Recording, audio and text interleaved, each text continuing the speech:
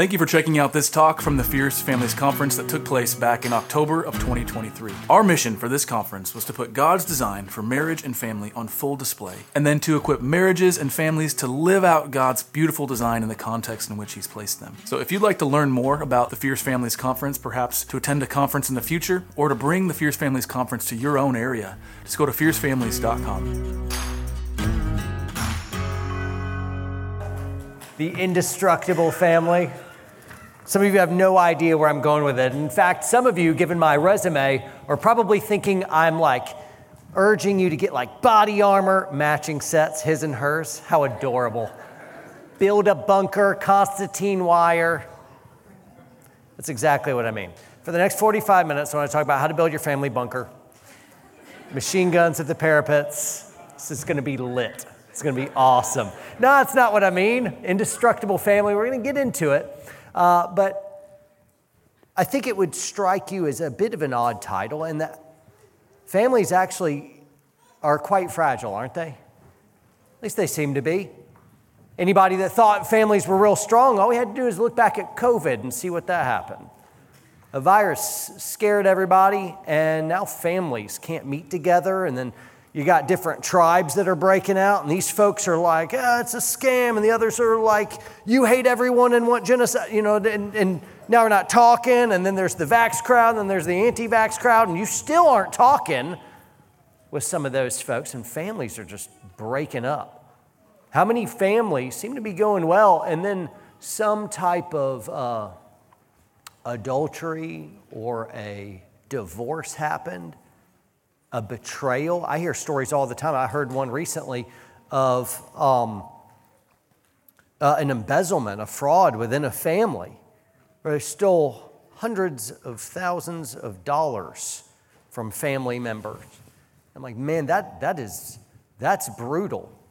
I've heard of all kinds of families breaking at the seams, of relative sisters and brothers not talking for years. Families can be a very, very fragile thing, ripping apart at the seams. Marriages seem fragile as well. Coldness can creep in and get worse and worse as intimacy dries up.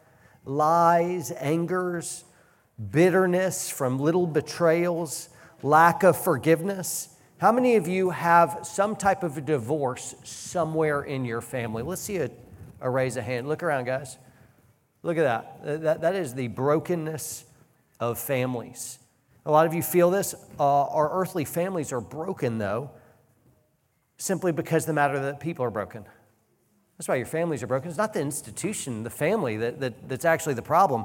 It's you, and it's me. It's everyone else. We're just a bunch of broken people. And we put it all together, and it's supposed to be this glorious thing, and then it breaks. And we wonder, how in the world do you put this back together? I'm from a broken family, and it looks like all of you have brokenness in your family as well. I'd say also for marriage, marriage is an amazing institution, and me and my wife in our 17th year here, we're loving it, but we had to find out earlier on that we don't have a lot of marriage problems. That wasn't the issue. It was personal problems. My selfishness bumped into her selfishness and created a disaster, right? I talked about yesterday, an unstoppable force met an immovable object in our own selfish depravity. And we had to just grow as people. It wasn't the marital problems. It was personal problems brought into a marriage. And we do the same thing with a family. The problem is you're broken and you need redemption, and our families also are broken and need redemption. Now, there is fantastic news because so far, other than the slight little bunker joke that I made, this has been a bit of a bummer, right? So let's land on some great news. We're going to find it out in Romans chapter 8, verses 14 through 17. I'll read it to you. Here it goes. For all who are led by the Spirit of God are sons of God. Sons. For you did not receive the spirit of slavery to fall back into fear, but you have received the spirit of adoption as sons, by whom we cry, Abba, Father. The Spirit himself bears witness with our spirit that we are children of God. And if children, then heirs. So ladies, when you're called a son, own that. We're not being misgendered here. It's saying you have the rights as sons, meaning like heirs. You get all the property, privilege, title as sons, right? So that's a good thing. Heirs of God and fellow heirs with Christ, provided we suffer with him in order that we may also be glorified with him.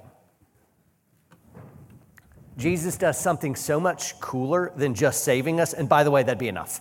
Saves us from our sins. Holy cow, that's amazing. But he doesn't just leave us there.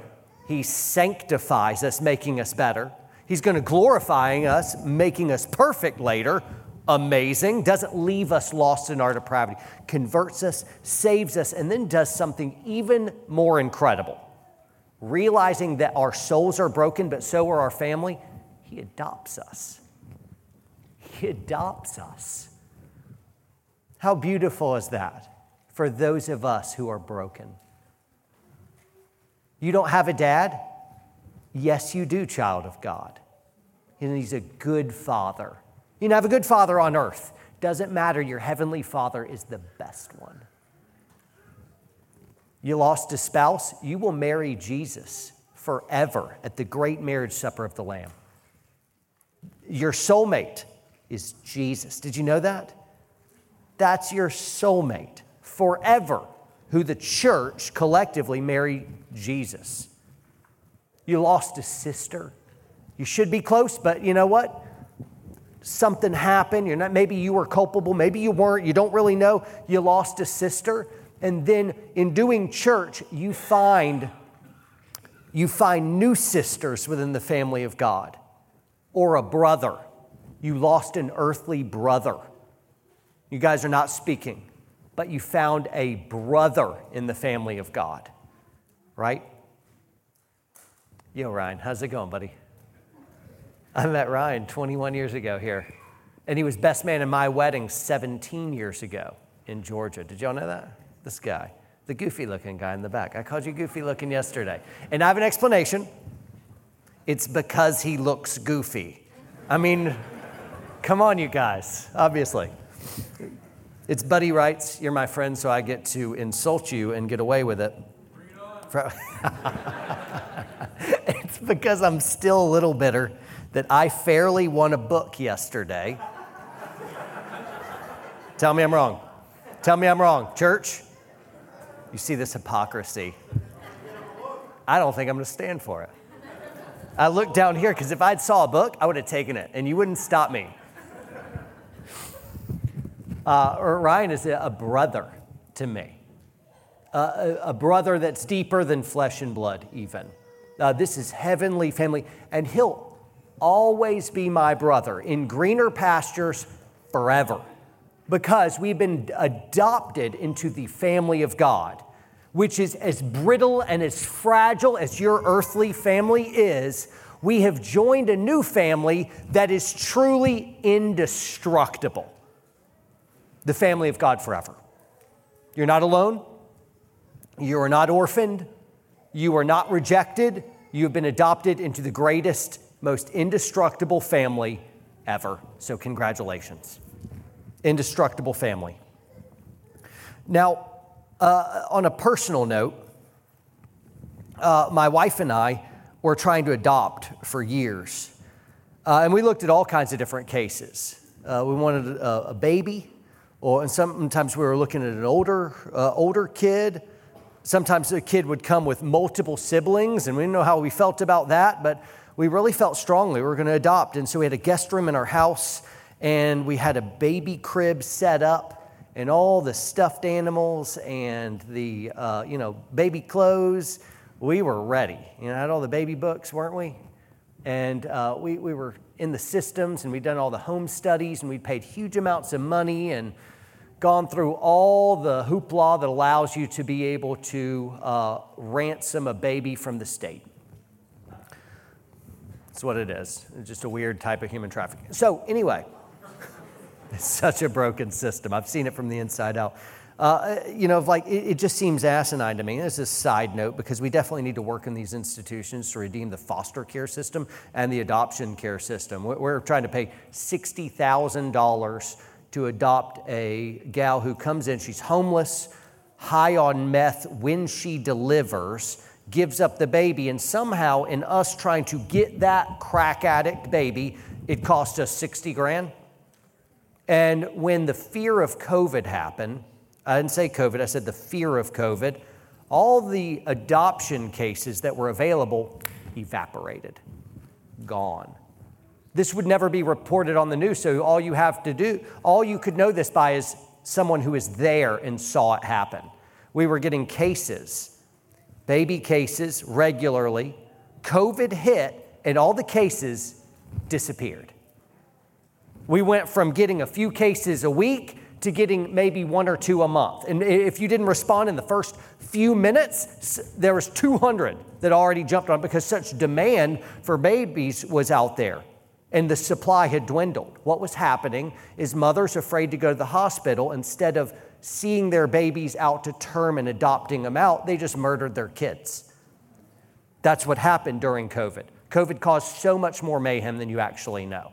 It caused abortion to skyrocket. And with the abortion pill that came out as well, allowed most abortions that happen to go completely unreported on the radar. Lord knows how many millions of babies every single year are being aborted in the U.S. now. I don't know. But we will not escape the Lord's judgment for it. We were not able to get a baby. For years, heartbreaking years, trying to adopt just a baby. Give us a baby. At first we were trying to all right, we kind of like this and this. After a while, it's just like, Pulse, baby? Yes, we'll take it. We'll love it forever. We'll adopt it. Ultimately, we believe the Lord released us from that, moved us on, and we didn't get that, but we didn't get a baby. However, throughout the agonizing process, we also tried to adopt groups of kids from the foster care system. Now, there was vaccine requirements, there was home requirements, there was all kinds of stipulations. You weren't allowed to homeschool these kids if you did it. And so we were firearms in the homes. If you guys know me, man, I was way out for that. But I'll play a certain amount of Marxist fancy footwork to be able to placate the state till I get the baby, and then I tell them to pound sand later. I was ready to play the game a little bit, but I was like a 4-time loser. No way the foster care system. And then you got some woke social worker that can come in your house anytime to see this kid, and if they don't like what you're doing with your other kid, they can petition to take your biological kids. Because Marxism, very, very upsetting. But we learned a term throughout our adoption process. And that's when these foster kids going from home to home to home, getting attached to a family and then being ripped away and put into a new family over and over and over. That's the foster care system. They're trying to buy time so that the biological parents can pull their act together, stop shooting up crystal meth, and one day love their baby so that the foster kids jumping through the circuit can then be returned to the biological kids. Foster care system in America is all about returning a baby to the biological parents and everything else shuffling them around. And they don't want you to stay with any certain family, no matter how healthy and no matter how happy, because you might get too attached. So here, foster a little bit, fall in love, accept them, adopt them, rip away, put somewhere else. That's foster care. What they're looking for, though, when it is to be in an actual adoption case, is they're looking for what the adoption and the foster care system calls their forever family. They're looking for the forever family. And on this note of indestructible family, when I looked deep into the brokenness that was happening in these families, because I just pointed out the brokenness in our own families here. And then I took you to the rest of the world to see the genocide against the unborn that's happening. And then our smallest, most vulnerable little kids in the foster care system, and I say, look at their brokenness. Let us pray on our knees with tears in our eyes for the brokenness that's experienced from our littlest kids, provided they even survive their mother's womb. Most dangerous place to be in America is in your mother's womb. You have a 1 in 4 chance of being murdered by your mom. 1 in 4 chance in America. Most dangerous place to be in America is in your mother's womb.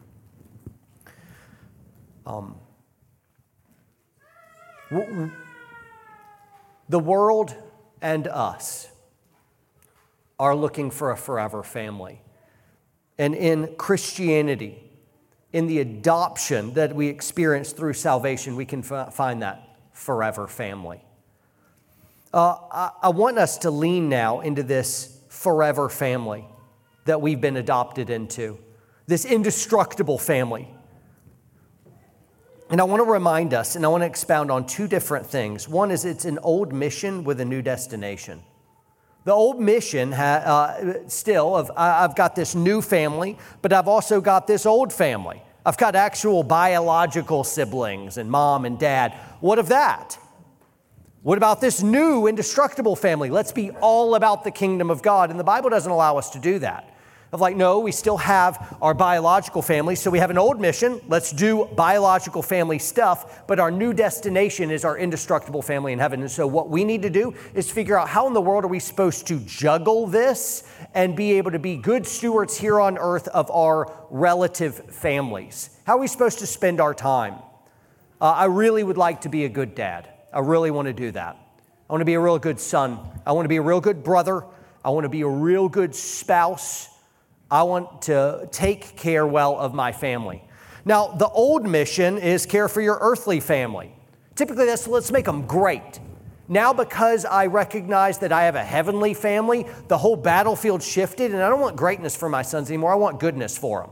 It's a completely shift in desire. Don't make them great, make them good. And goodness is filled with a greatness the world doesn't know about. Greatness is so overrated. Get goodness. That's the impossible thing. There's plenty of greats. Alexander the Great, Catherine the Great, Peter the Great, Alexander the Great. Did I say that one already? Herod the Great, blah, blah, blah. Great. There's only one that was ever good, Jesus. It turns out goodness is far more rare, far more valuable than greatness. Goodness. Let's make our kids good, right? I want to go through some of our earthly family pieces. 1 Timothy 5:8. Some of you already know this, and if you do, give yourself a homeschool high five for knowing it. Some of you will get that later of like, what? Oh, because you're alone in homeschool, so you have to high five. There's no one there. Homeschool high five. You're welcome. You're welcome. I know, I'm an idiot. If anyone does not provide for his relatives, and especially for members of his own household, he has denied the faith and is worse than an unbeliever. We have got a stewardship to do with our biological families. Whether you got aging parents that need to be taken care of, or you got special needs siblings, you got an aunt who is now a widow and big bill, whatever is attached to us. In this context, it's taking care of grandparents and widows and kids. It's that. Here's our earthly family. If you're not taking care of the material needs of that family, you're worse than an unbeliever. You have denied the faith, right? So I want to unpack that because I'm keenly aware of a pastor dad. This was a guy I used to know. His dad was a pastor, and he really made his thing about preaching and talking about the eschaton, and he wanted to debate whether Melchizedek was a Christophany, and he was all about the theology. Pastor dad. The problem was he was a really crappy father. He didn't spend any time with his kids. He didn't make memories with them, and he never bought them anything. He gave presents for Christmas and birthdays, if he remembered the birthdays, that were so dismally bad, I remember roaring with laughter when this guy I knew would tell me the gifts that he had gotten. One year he got an ostrich egg. It's a true story. He was like 10. Do you know how many 10-year-olds want an ostrich egg as their big gift for Christmas? Maybe there's one. We are a different breed, homeschoolers, right? There's kids being like, whoa, ostrich egg? That's because this kid was a public school student. He didn't want an ostrich egg. He wanted a gaming console, you know? But the homeschool kids, we walked in the Frederick's house yesterday. We're staying with them while we're here visiting. And yesterday after we walked in, us and some friends, we saw their kids on the floor in front of a fire serenely playing chess. And I looked at my friend, I'm like, this has never happened for government school kids. It's like a 7 and an 8-year-old. Like, this is just serenely playing chess. Little House on the Prairie music in the background. The Fredericks are killing it. They're killing it. They're doing awesome. Also, let's not run the risk of that, right? We have real duties here on earth to our real families, and I want to make sure that you guys are doing a good job stewarding your earthly families. There's a lot more to being a good dad than just praying in the Spirit at all moments. It's absolutely important. We're going to get to that. But it turns out we have to really do a good job in all the other areas. You're supposed to physically provide for the needs of your kids. Are you well doing that?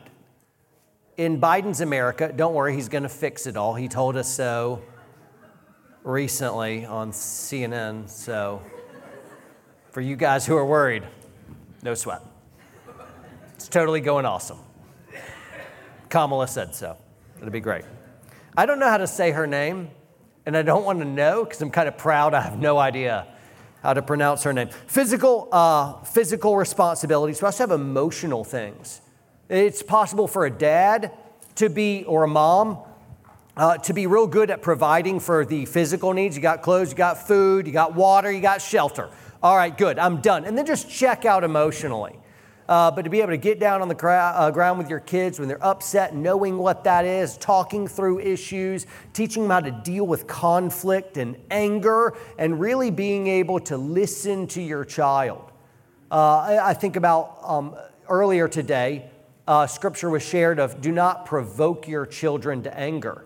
And there's a lot of kids that are brimming with anger at their parents because their parents didn't actually meet dire needs that they had.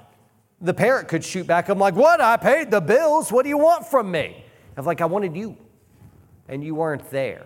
Not really. You were in the room and you paid the bills, but you really weren't there. Right? And so a lot of them are enraged by that. It's not that you just did something bad. It's that you didn't do anything at all. You weren't really present. You weren't really there. You have psychological stewarding. You're guarding their minds and looking for that healthy. I love the worship is warfare message that we just heard, and how warfare really goes toward the center of truth and in the mind as well, where we have to really be able to look out for our kids and protect them from dangerous lies that happen in all kinds of different institutions that our kids run into. All of the movies. How many of you had to really get protective over the movies and the commercials and the TV shows that your kids watch? When I was growing up, you could set it and forget it much more than now, and you have no idea what your kids are going to watch, even little kids' movies. It's got a teddy bear on there. I've got to watch that first. I have no idea what kind of poison has been ferreted in that. I remember recently I watched a movie. This was a couple years ago. Recently is a relative thing for me. It was called Smallfoot or Littlefoot. It's about do y'all know this movie? It was sheer, utter poison. Never let your kids watch that. It's like literally, it's like a psyop, and not a subtle one, where it's showing your kids to despise your parents, to shun all authority, and that religion in general, categorically, is ridiculous, old-fashioned, and stupid. That is the message of the movie. It was extremely upsetting to me. And I just, lots of things that we need to do to watch out for the needs of our kids. Social provisions, monitoring carefully who they hang out with as well. A big deal. Our new mission is the rest of the time that I want to spend. Here, we're wanting to build a heavenly family. And so I want to take care of all those physical, emotional, psychological, social needs of my kids. But that's kind of like the baseline of us as Christians. I'm like, oh, of course do that. Everyone does that. Our problem would be, though, is when we see this new mission, Kingdom of God, we forget to invest in some of these other areas. I just shared the story of that guy that I used to know whose dad was so spiritual go-get-em that he left this others to the wayside. Could it be that in our zeal for the kingdom, we're actually inciting our kids to wrath because we're teaching good Bible and we're bringing them to church and we're around them a lot, but we're really not just simply getting on the floor and playing with them? You know? And so what's happening is in these subtle ways, we are not providing for our kids' basic needs. And in a way, maybe denying the faith, and worse than an unbeliever. The unbeliever households have no problem with that, right? Our focus is also to build a heavenly family. And this is where I really would want to make sure I don't screw up either. This is the spiritual wellness of our family, and it's built through one thing is simple disciplines. I love the emphasis on worshiping together as a family, singing in the household. My family is terrible at singing. If you're a Lovell, you are a dumpster fire of musical ability. Yeah, we could make a joyful noise, but it also says sing and play skillfully unto the Lord, and that's not in the cards for us. So it's like I'm stuck between these things. Which one I should do, I don't know. But I can't be obedient here. I can sing joyfully.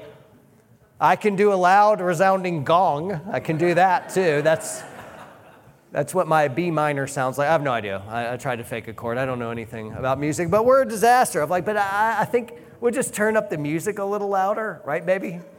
Y'all sing all the time. I hear that. I remember because I plug up. No, just kidding. Y'all are so wonderful. It is a sweet, sweet thing in our house. And I'm making fun to get y'all laughing and take a little bit of break from it. But singing in the home, praying regularly, reading Bible together, being hand in hand, thinking about the Lord. We have a Bible on our table, and we travel so much we're never at home to do this. But when we're at home, and our Bible is on the table, we'll open up, just read a few sentences, look at the kids and like, hey, what do you think that means? And we'll just hash it out and then we close it. And it's so non-committal. It's such an easy, quick little thing. You're in and out. It doesn't have to be like this huge, grandiose thing. Some of you are like, all right, I'm not doing enough Bible with my kids. So you get like this commentary set. Here's my expositor's New Testament Bible set. We'll set it all up. Come over, kids. Do you guys know, you don't know Greek? You don't know Greek yet. All right, we'll start with Greek and then we'll move into the koine of like, no, it doesn't need to be this grandiose thing. Just little tiny wins here and there over a big amount of time is great memories, and you're building rhythms and simple disciplines.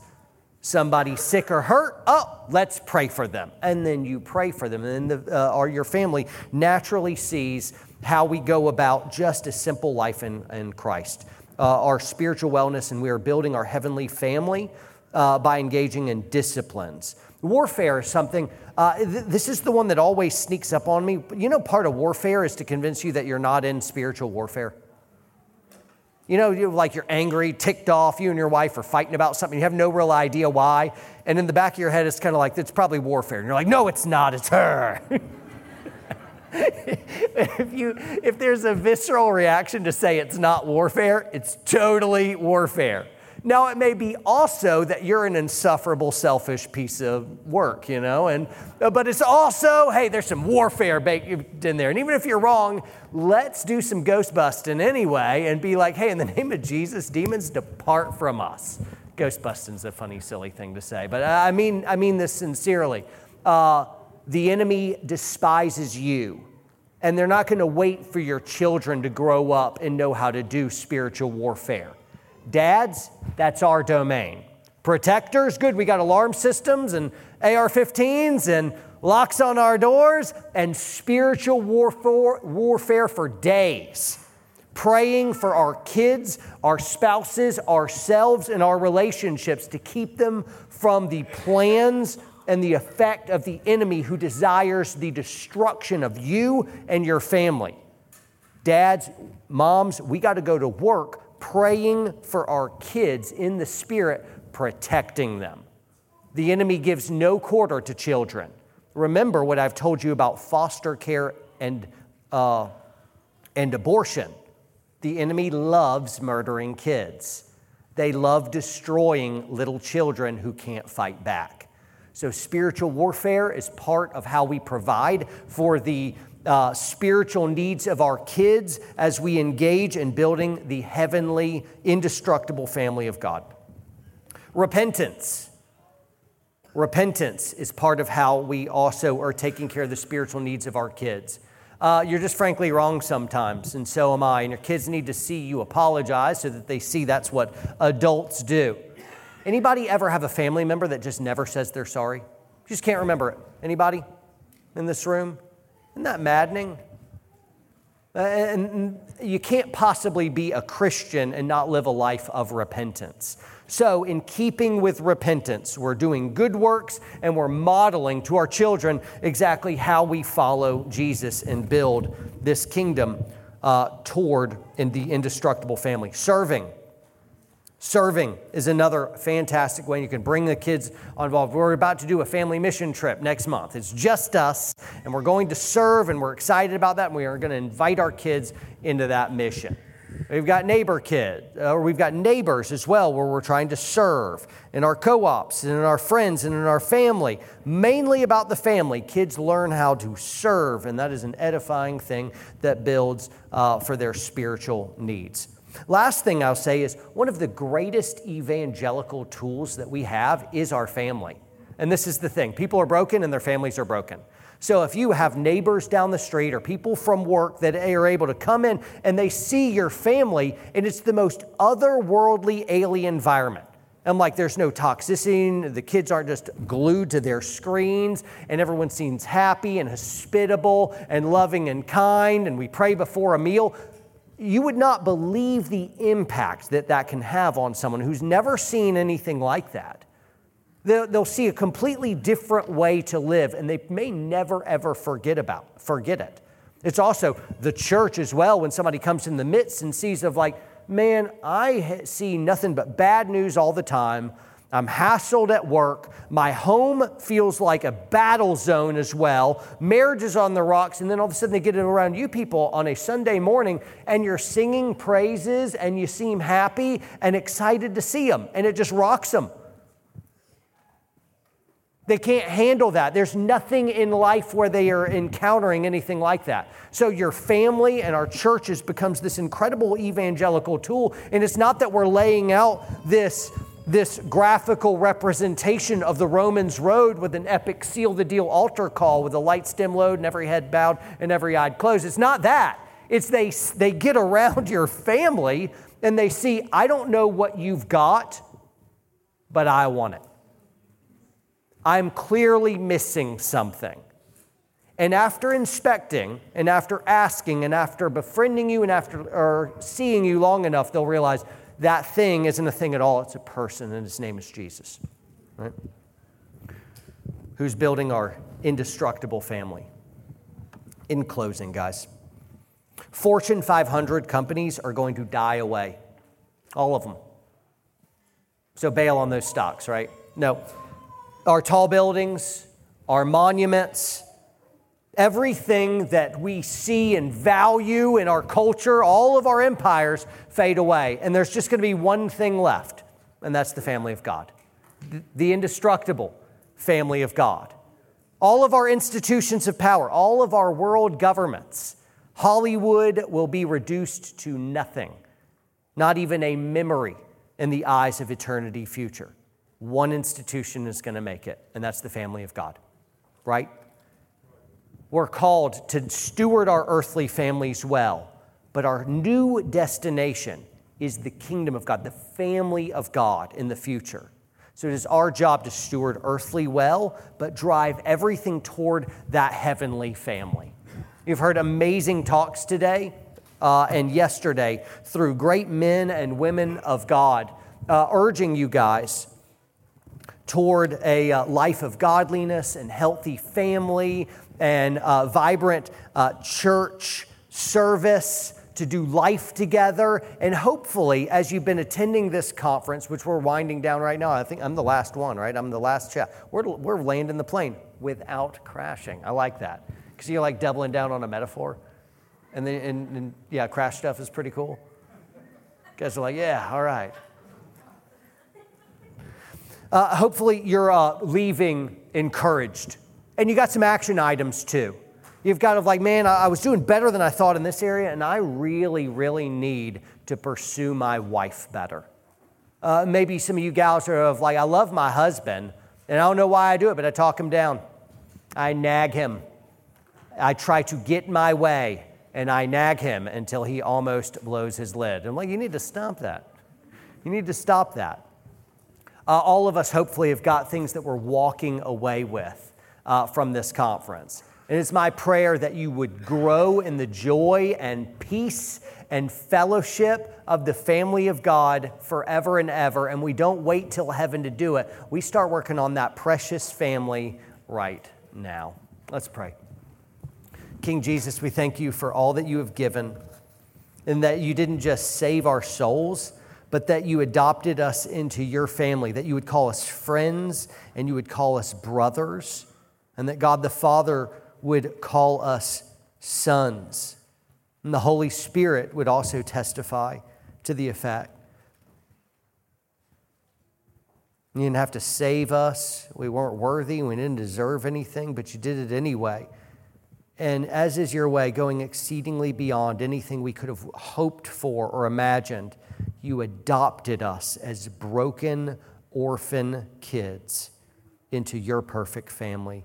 We thank you, we praise you, and I pray a special blessing on every family here, that they would be encouraged, that they would be emboldened, that they would be missional, that you would protect them from the attacks of the enemy, and you would lay it plain on their hearts and minds what they should be doing and adjusting in their marriage, and that they should be encouraged in the ways that they are following you well and stewarding your greatness. In your name, amen.